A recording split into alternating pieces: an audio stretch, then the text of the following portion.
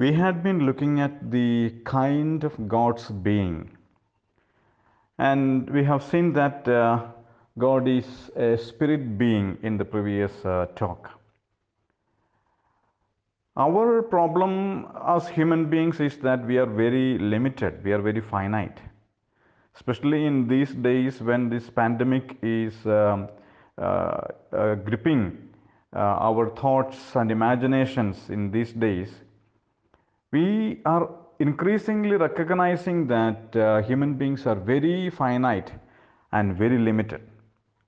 But one aspect of God's being is that He is infinite.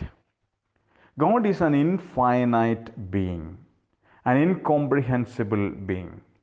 The infinity of God means that He is both unlimited and unlimitable. In this way, God is unlike anything we experience. Once energy was considered as inexhaustible, but now it is understood as having sharp limitations. And scientists are telling us that we are approaching that limits very rapidly. Once people thought that ocean is an endless source of food and equally a dumping place, so vast that it could not be contaminated. But now it is learned to be limited in its resource and its ability to absorb pollution. God's infinity but speaks of a limitless being. Everything in the universe has finiteness, but God, the creator of everything, is infinite. The infinity of God shall be understood in different ways. We recognize that God is infinite in terms of space. That means God is not subject to limitations of space. That is known as the immensity of God, or sometimes we say the omnipresence of God. He is everywhere available in every part of the universe equally. God is the one who brought space and time into being. He was before there was space. He cannot be localized at a particular point. He is immense, He is omnipresent, and He is having no limitation as far as our universe is concerned. It is improper to think that God is not present in space at all. There is no space where He cannot be found. Nowhere within the creation is God inaccessible. That truth is very clearly presented in the Bible. God is an infinite being. He is an immense being. Also, God is infinite in relation to time. What does it mean? Time does not apply God. He was before time began. God is actually timeless. He is not restricted by dimensions of time. He has only one single aspect of time, that is present. He is always present. He always is. He does not grow or develop. He does not become old or tired. He does not experience any variations in his nature at different points within his existence. He does not undergo any change over time. That is the uniqueness of the person of God. He has always been what He is. But at the same time, we shall note that God is conscious of the successions of each point of time, though He is not within time or bound by time. When we say that God is not within time, it doesn't mean that He is unaware about the passing of time. Just like a man watching a parade sitting on a steeple, who can see all parts of the parade at the different points on the route and the same time, what is passing him at the moment. He is aware about it. Just like that, God is aware of what is happening, what has happened, and what will be happening simultaneously at each point in time. Yet, He is also conscious of the distinctions between what is now occurring, what has been and what will be. Again, we shall understand that his actions are not reactions to developments within time. God does not get taken by surprise or have to formulate contingency plans. He doesn't fail in understanding anything. He doesn't need to wait for something to take place so that he can think, what shall I do next? All his deliberations and willing takes no time. He has from all eternity determined what he is now doing. He does not need to wait for an action so that he may respond towards that. So we recognize that God is beyond time. He is not within time. He does not need to respond after something has taken place. His responses to any action are determined in his mind always. Also, God is infinite in terms of knowledge. God has infinite knowledge. God's knowledge is comprehensive and all encompassing. That means God sees and knows everything that is there to know in all possible worlds. He knows both the actual and the possible. That means whatever is actually taking place, he knows.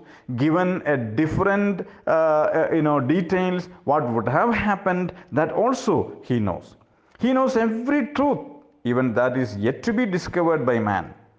His understanding is immeasurable. In many passages of the scripture, it says that God's eyes are in every place, keeping watch on the evil and the good. Jesus said, not a sparrow can fall to the ground without the Father's will. And that even the hairs of all the disciples of God or every human being are all numbered. We see that such encompassing knowledge is the source behind all of God's actions. God acts in the light of all of the facts and in the light of all correct values. This is his wisdom. Knowing all things at all times, he does always what is good. That is the beauty of God's knowledge. Access to all information is behind every determinations of God.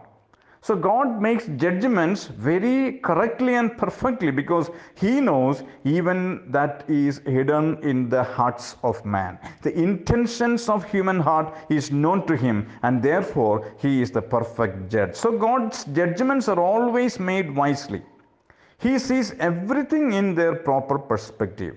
Hence, we are able to pray confidently, knowing that God will not grant something that is not for our good. So, when we depend upon God, we can confidently pray to God, God, let your will be done. And that is the beauty of it. Because when we depend upon God, we shall be sure that he will not grant anything that is not good for us. Or in other words, whatever he allows into our lives, whether we are happy about it or not, that is good, that is coming from his all-encompassing knowledge. We can trust God to know what is best. And again, Bible speaks about God's infinity in terms of power. God's power is infinite. God is all powerful. He is able to do all things which are proper for him to do. God is all powerful doesn't mean that he can do anything in any way. No. All that are possible to do according to his character and the logical laws that he has implemented in the creation, he works. Nothing that is contradicting his nature is impossible for God to do. God's name itself is El Shaddai, meaning the Almighty God. There is nothing too hard for the Lord.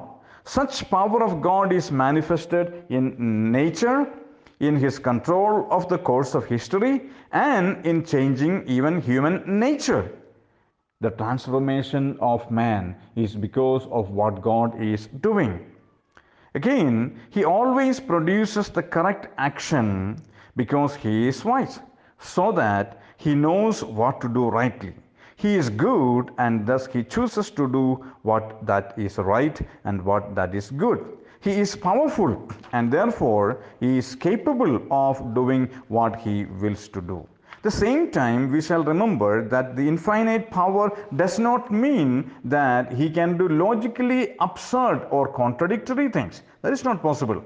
He is able to do anything that is doable in conjunction with the laws of logic and the particulars of his character. The scripture, the Bible, makes it very clear that God is an infinite being with respect to time, knowledge, power, and space.